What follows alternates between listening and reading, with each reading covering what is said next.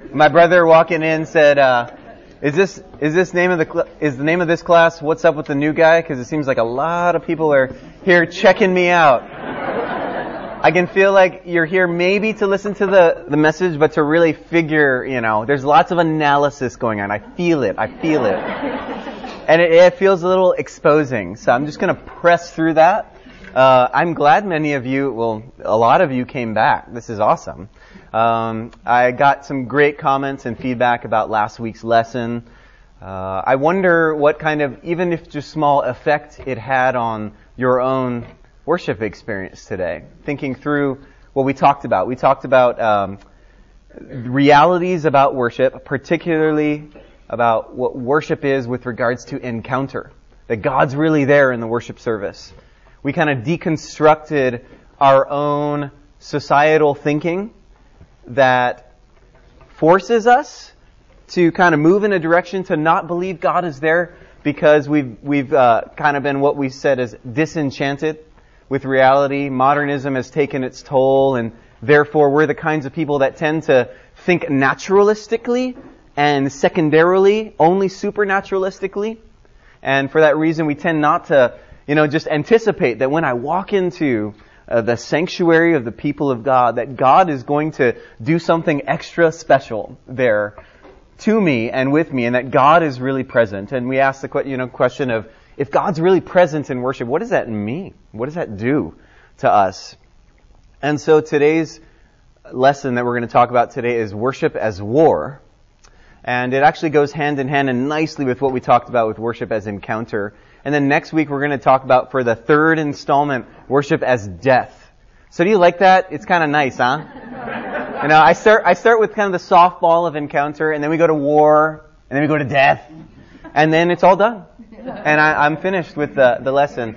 Hopefully it's actually intriguing enough for you to come.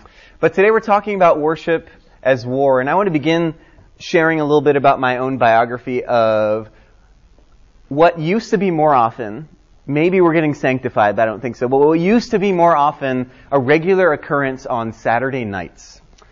I call them Saturday night fights. It's kind of like Friday night lights, Saturday night fights. I don't know what it is, but it was a while back, but it seemed like a string. Every Saturday night, my wife and I would get into a fight, and she's here right now to keep me honest. Her name's Abby. She says it's true. My wife and I would get into a fight. We'd be fighting about something. Money, raising our kids, we're not giving each other, enough love and affection and blah, blah, blah, all that stuff. All that important stuff. And it got to the point where, for me, we'd be in the middle of that, and it would be the kind of thing where I'd go to sleep on it, and then I'd wake up the next morning, and it would really cast a cloud over all my leadership on Sunday morning, all the things that I was doing with regards to the liturgy and just being a pastor and a music leader. And it was something that kind of disrupted our whole reality for us as worshipers, me and my wife on Sunday morning. And there got to be this point where Abby and I both woke up and smelled the smelling salts of what was going on. Because we were disenchanted people, we forgot that there is a real spiritual world in and around this physical one, all around us. There is a war going on. At least that's what the scriptures say. It's not just mumbo jumbo. It's not just hocus pocus. There's a real war happening. And frankly, the devil doesn't like worship very much. And so he's going to do things to throw wrenches into that equation. And maybe you have felt the same way I did, that your Sunday mornings seem a little bit more stressful than any other morning. That your roommate or your spouse or your kids or your parents, something goes awry that seems to throw a wrench into coming and approaching the Lord in the beauty of holiness. I want to approach the Lord and strangle my wife, That's kind of the way you feel in that moment, right? It doesn't feel very reverential and purposeful when you're kind of in the throes of that stuff. And I'd like you to open with me to Matthew 4. Look with me at Matthew 4.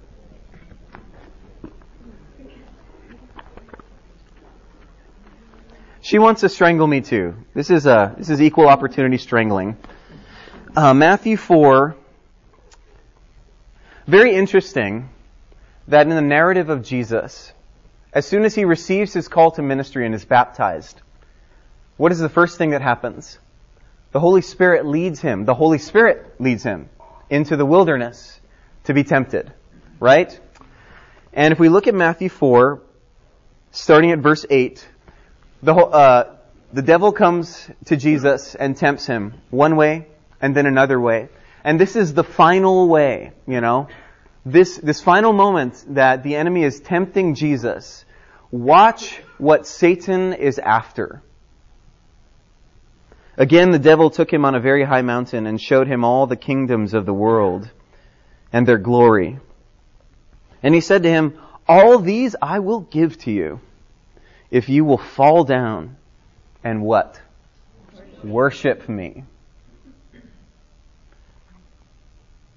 You see, the enemy's, on the enemy's surprisingly long list of job descriptions is a first bullet point.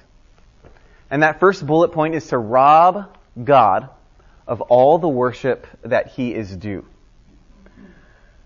And so when you imagine that special encounter that we talked about, where God gives his gifts to the people of God in a special way through preaching, through sacrament, and shows up in his presence through song and other things like that. When God chooses to do something unique and special among the people of God on a weekly basis, you can imagine that the enemy who hates the worship of God, why? Because he wants it for himself. You can imagine that that enemy is going to do everything possible to derail the experience. For that reason alone, I think it's strong enough to argue that worship is war from beginning to end. Worship is war from beginning to end. Look with me at Ephesians 6, a passage that many of us have heard. Ephesians 6, verse 12, which is part of the armor of God narrative, or the armor of God writing that we'll get back to. He says, for we do not wrestle. And he's speaking to the church here, so this is God's word to us. For we do not wrestle against flesh and blood, but against the rulers, against the authorities, against the cosmic powers over this present darkness, against the spiritual forces of evil in the heavenly places. Turn over to Psalm 144. Psalm 144. Don't forget that this is a hymn. This is a worship song. Psalm 144. This was meant for the people of God to be sung. And how does it open? Blessed be the Lord, my rock, who trains my hands for war, my fingers for battle. You read in other places in the Psalms lots of warfare imagery. And of course, these have to do with the psalmist's very real physical enemies. But they also have to do with the enemy and his minions. And here nestled into God's inspired hymn book, the only hymnal that's fully inspired by God, are songs about war.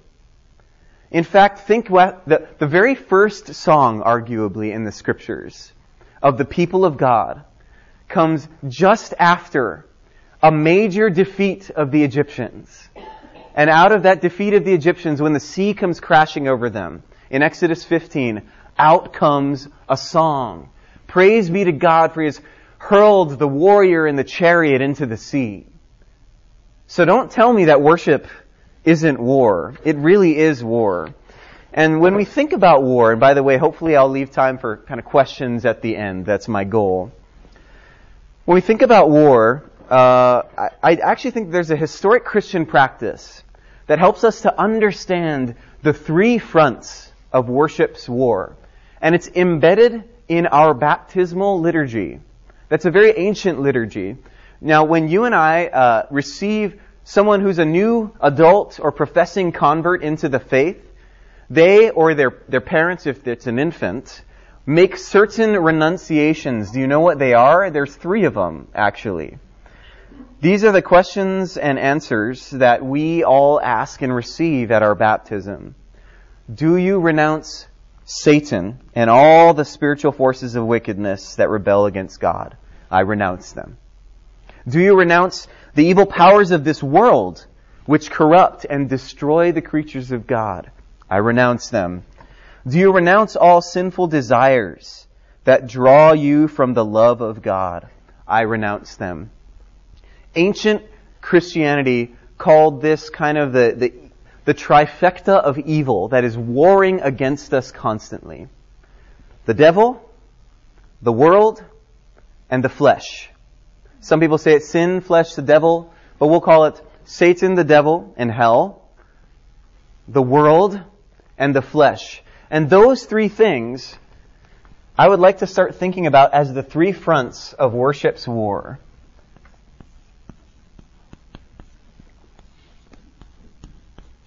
And if we think of a war in the physical term,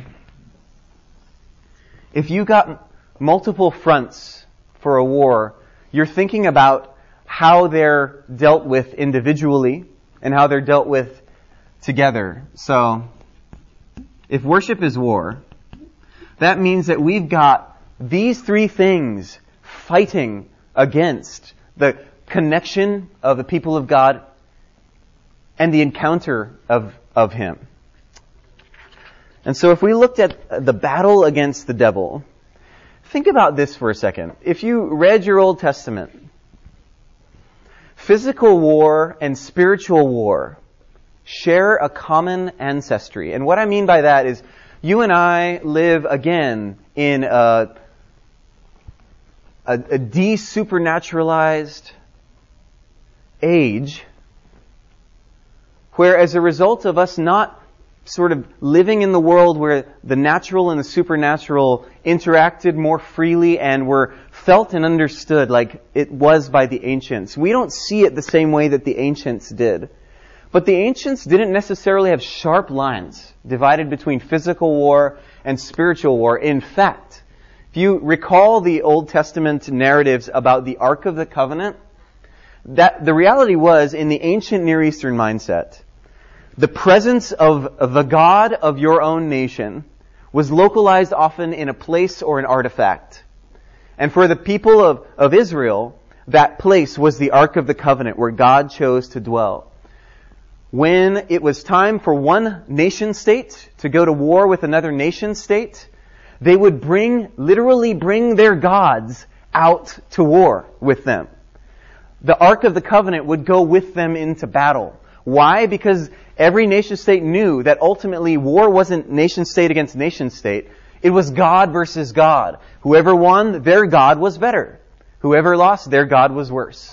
That was the idea. You know, it's this pantheon going on, and each nation state has their own God, and they're warring. And so even as physical war is taking place, it's a very spiritual activity. You read it all over the Old Testament that it looks like that.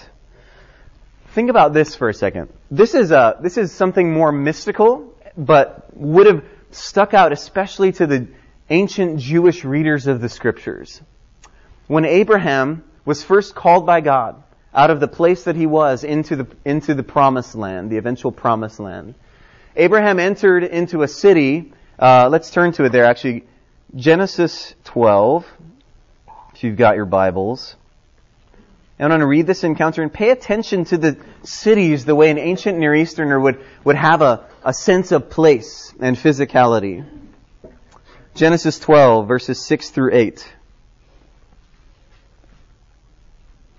Abram passed through the land to the place at Shechem, to the oak of Moreh.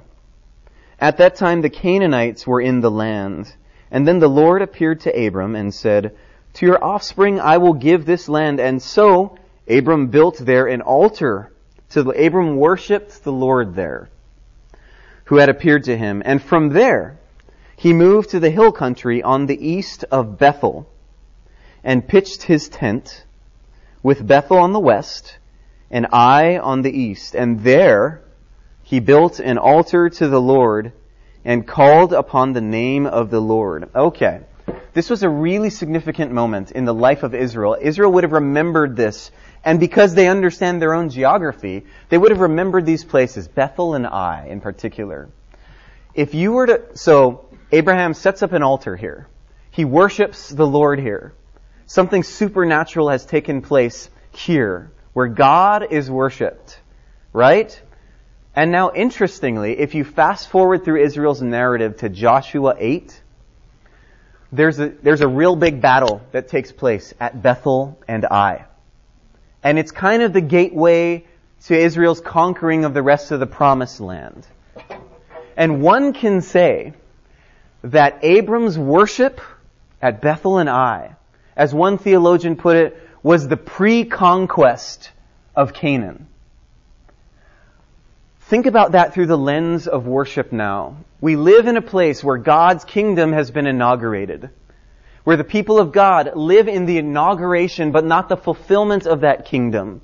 We're stepping into the promised land, which is the people of God. And when we gather together, we worship. Worship is that pre-conquest of the earth. Worship is that moment where God stakes a claim in this world and says, I will do war here, and I will conquer the enemy's territory. You know? So when we gather for worship, do we have a sense that we're gathering under our general, Jesus, and under our great commander, God the Father, in the power of the Spirit? Knowing that what we're doing as we do it is engaging in battle? If you were to look at 2 Corinthians 20, 18 to 23, 2 Chronicles 20.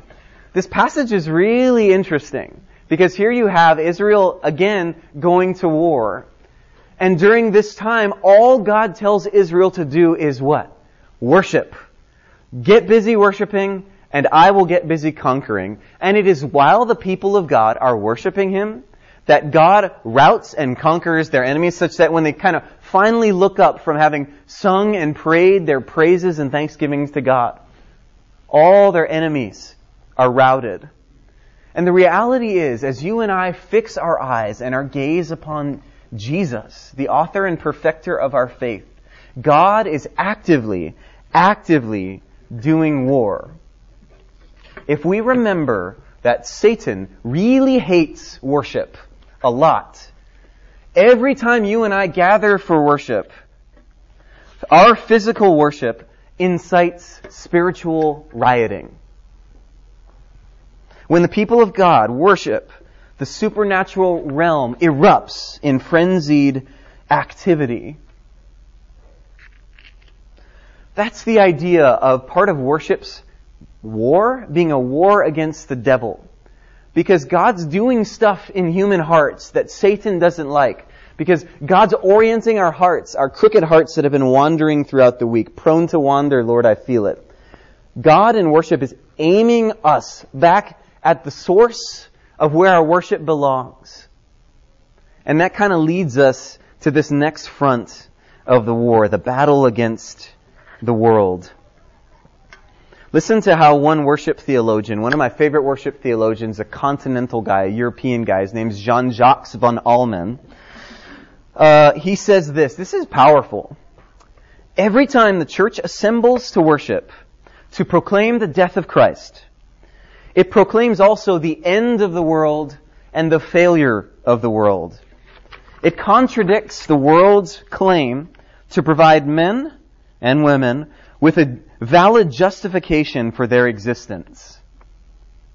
It renounces the world. It affirms that it is only on the other side of death to this world that life can assume its meaning. On the other side of death to this world, that is in the resurrection of Christ. Worship is an affront. I'm going to read this sentence again. Worship and what God does in worship contradicts the world's claim to provide us with a valid justification of our existence. It renounces the world. When we gather for worship, do you hear those words clearly that challenge the world in us and the world out there? Because you and I are literally hell-bent on justifying ourselves. We go day in and day out casting the blame elsewhere, seeking a place to be able to stake my claim that I truly am. I can stand on my own 2 feet. I can pull myself up by my own spiritual bootstraps. And part of what worship does is deconstruct that lie. Worship tells the world that you can't live up to it. And if you started opening your eyes, and I think this church does a good job of teaching us to have great radar for the way that self-justification works in this world.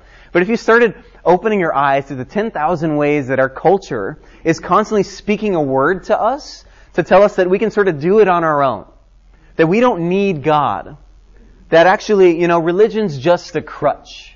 And by the way, I'd love to say to the one who said that, for me, religion's more than a crutch. It's resurrection because I'm dead, right?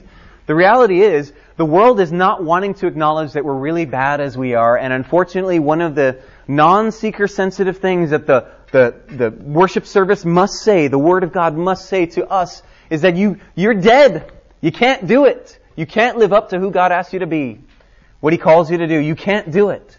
And that's an affront to all our self-righteousness and our man-made, woman-made self-salvation projects that we all have. All the ways that we're sort of veering away from saying, Lord, I need you. All those things, worship says, death to you. Because you actually won't find life there. And so I encourage you to listen for that word and those words as they come to us in worship. Because worship's there to proclaim that reality. And if worship is so soft that it doesn't say that to the world, God help us. Why? Because it's without that first word that we can't hear the second about our glorious Savior Jesus Christ. It renders the gospel pretty impotent unless the law, which says, world, you can't live up to it, does its work first, right? So that's why we talk a lot about law and gospel here, is because this war, the front of this war, requires the law to come in and do that killing work, that crushing work on all of us. Worship tells the world that it's going to die before it will live again. It proclaims the futility of our pursuits apart from God. All the political craziness that's going on right now. I mean, if we're kind of political junkies, we're watching the channels and getting all hyped up about it. And worship is there, in a sense, to relativize that. It's not to make it not important, but it is to say, all the ways that we're getting worked up about who our new president is going to be or who's the next leader, sometimes we're getting so worked up about it, we're starting to put our salvation eggs in that basket. And God is there to knock that basket over again and say, salvation is found in Christ alone. I will have mercy upon you because you need it, because you're getting too worked up about these things. Worship relativizes these kinds of things or just your job and what's going to happen next in your job and whether you're pleasing your boss well enough or whether you're kind of making it happen. As you get worked up and you start to sort of get into that realm of trying to save yourself and control the surroundings, God is there to say your salvation's not there. Repent of that and find it again in Jesus Christ. It's that word that's a constant affront to the world. But finally, the third front is the battle against the flesh. And we've kind of already been going there. In fact, I would say that in many ways these three fronts aren't so easily divisible. Even though we renounce them in baptism, they're kind of all mixed together. Because the reality is, as God is challenging the world in this proclamation and worship, He's challenging our very flesh, as Paul calls it, the sin in our members that remains in us, that is actively resisting the word of total grace and saying, God, don't I bring something to this equation? And worship is there to say, no, you don't. You don't bring anything. Think about this for a second. And this goes into an understanding of what idolatry really is. But you and I don't stumble our way into sin.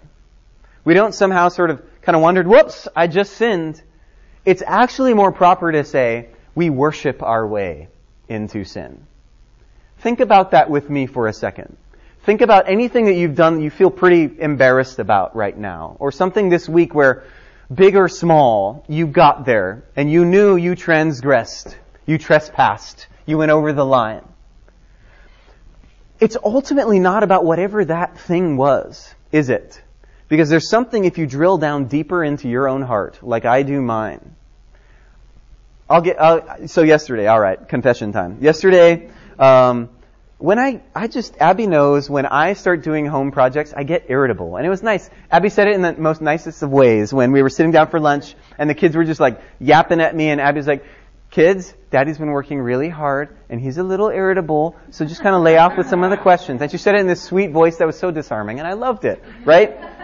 So, big project. I was super nervous because I've never done it before, but we dug this huge 3-foot hole, and we're pouring concrete into it because I'm getting ready to put in an in-ground basketball hoop. Again, never done it, super nervous, but trying to give my boy who thinks he's going to be the next Steph Curry, the hoop of his dreams with the least vibration because he's upset about the vibration. It's not like an NBA, it doesn't sort of bounce the way an NBA hoop would, right? And so all the kids and I are out there, they're marveling at how deep the hole is. They want to jump in. It's just slowing down the project. And they're done, I'm wanting to get it done. And so my nerves are frayed. I'm on high alert. And I'm just being short with them, I'm like, get out, grab the bag, blah, blah, blah. And I'm just, all my anxiety and anger, and it's coming out in 10,000 ways on my kids. And I can tell they feel the pressure, and they're messing around with the hose in the yard, and it's getting all muddy, and I'm nervous about the whole work site, It's like Lord of the Flies out there. And I'm the one guy that's trying to keep things organized. But I'm just blowing it. I'm blowing it. It's the day before Father's Day. Here I am building this awesome hoop for you, son. And all I can do is wallow around in the mud, just stop it. And so I'm losing the father battle. I'm transgressing, I'm passing over. And you could think, the sin is the anger, the sin is the way I'm yelling at my kid, but ultimately, I love control. I worship at the altar of control. I worship at the altar of neat and tidy projects that have no errors in them. I worship at the altar of everything put in its proper place. I love that stuff. And because it has the affection of my heart, don't you see how this is working? We don't sort of stumble our way into sin. We worship it. The reality was my kids were challenging my God. And I didn't like it very much. The God that I worshipped, I wanted to stay in His spot so that at the end of the day, when my son's shooting hoops, I can look at this perfection and marvel at the awesome monument to my own glory, right? That's how I wanted it. And that God was being challenged by my kids. My kids weren't the problem. My idol was, right? That's how sin plays out. If you're honest with your own heart in 10,000 ways and we're to drill down and ask the Holy Spirit, I've confessed, now we're going to go around the room and all of you are going to confess. If we're really honest about all this stuff, this is what the war against the flesh really is. And guess what? It's all over and all in our worship services. The Psalms of Ascents, interestingly enough, Psalms 120 through the mid-130s. These ones that had the inscription, a Psalm of Ascents. There was a geography associated with singing those psalms. There was a progression because oftentimes it was associated with the people of God hiking up the hill of Jerusalem, sometimes from far away. But the reality was as the people of God would hike toward Jerusalem and sing these songs of ascents, they would have to pass by physical idol vendors. And they would have to say, instead of going to those, I am going up to meet the one true God. And constantly renounce the flesh that wanted to go in those directions. That's very much what's happening in our worship services. And this is where I'm going to get a little personal. And we're going to talk about the subtlety of the spiritual war before I get you all angry and then you can ask some questions. There are a lot of things that are in our flesh that, whether we know it or not, come out in worship and actually do His work for Him by robbing God of the worship that He deserves. I've always been in churches where people are pretty particular about worship. And the reality is, when you've done sort of your biblical homework and know what worship should be and do, it tends to be that you and I spend more time analyzing the worship service rather than engaging with God and, as Deborah was talking about this morning, listening to the still small voice in worship. We're quick to find the things that were wrong, that were off. And believe me, I know, because I get your emails. And I get, in my old church, they were prayer cards, right? And people would be like, and on these prayer cards, they'd write things like, I pray that the organ would be softer next week. And the reality is, it's probably true. Things could be better all the time. But the reality is, when you and I choose to sort of fuss over that stuff, who loses? Well, we do. And He wins. Because He's successfully taken your eye off of Jesus and onto a myriad of much lesser important things in the worship service. And you and I all have our little pets about why we love what we love, Whether it's for some of us, it's just like keeping our kids quiet, just be quiet, don't explode. The first Sunday I was here with my whole family, we were at every service, and by 11 o'clock, all we were doing was like bomb containment. Just don't explode. I'm the new cannon. Like, I don't want bad impressions, all that stuff. And the reality is, there's just all kinds of ways. And to give grace and absolution to the moms and dads who are in the little kids phase, we all know what it's like. And we bless you to have loud kids in the pews. It's okay. Worship the Lord and know that it takes a while for everybody to figure out how this all works, And so, one of the things that you, brothers and sisters, can do is remember when you were in that position and grant relational absolution to the people around you by laughing it off with the parents, by blessing the parents and go, I know how hard that is. They can be as loud as they want. Give them permission, And now I'm sort of coaching about all the worship distractions, but I'm gonna let it sit there and let it be something personal for you as you think about all the things that you and I could analyze rather than jump into the stream of engaging with God in worship and realize that that's actually part of the war. That's actually part of the war to strain under our general, Jesus, to engage with the liturgy, to remain focused on the prayers, to hear these songs and to let them wash over us, to sing mightily unto the Lord with our whole hearts, Hearing a sanctuary that's filled with the voices of God, that's war. That's what we're doing right there, and it's beautiful. The final thing that I want to say before I open it up is there's ultimately only one way to fight this war on all three fronts. God has given us only one weapon. If we were to turn back to Ephesians 6 and read about the armor of God, I don't know about you, but I grew up in churches that preach the armor of God like this. They told you that it was your job, as the scriptures say, to put on the armor of God. And then they proceeded to tell you the ways that you put on various things. Like, be strong in the Lord. Put on the whole armor of God as it commands. For we do not wrestle against flesh and blood. Therefore, take up the whole armor of God that you may be able to withstand everything in the evil day. So stand firm. Stand therefore, having fastened the belt of truth and having put on the breastplate of righteousness. And so the sermon will immediately say, how can you be more truthful? How can you be more righteous so that you can stand strong against the enemy? And then after that, stand therefore and as shoes on your feet, having been put on the readiness by the gospel of peace. So how can you be more peaceful? Right? The reality is, if we were to go through every one of these pieces of armor, and then we look back on what Jesus taught and what Paul taught about Jesus, we'd realize that these are all components to nothing short of putting on Christ. That the breastplate of righteousness is Jesus. That the belt of truth is Jesus when he said, I'm the way, the truth, and the life. That Jesus is the gospel of peace. That Jesus gives us, by the power of the Holy Spirit, the shield of faith. He's the faithful one. And it is as the word about Jesus is proclaimed that all these enemies start getting vanquished. So listen mightily to receive the word about Jesus over and over again in the worship service. Receive it. All right. So, questions, thoughts? Yes, sir. Never really thought about worship as war. Really eye-opening to think about it in that way.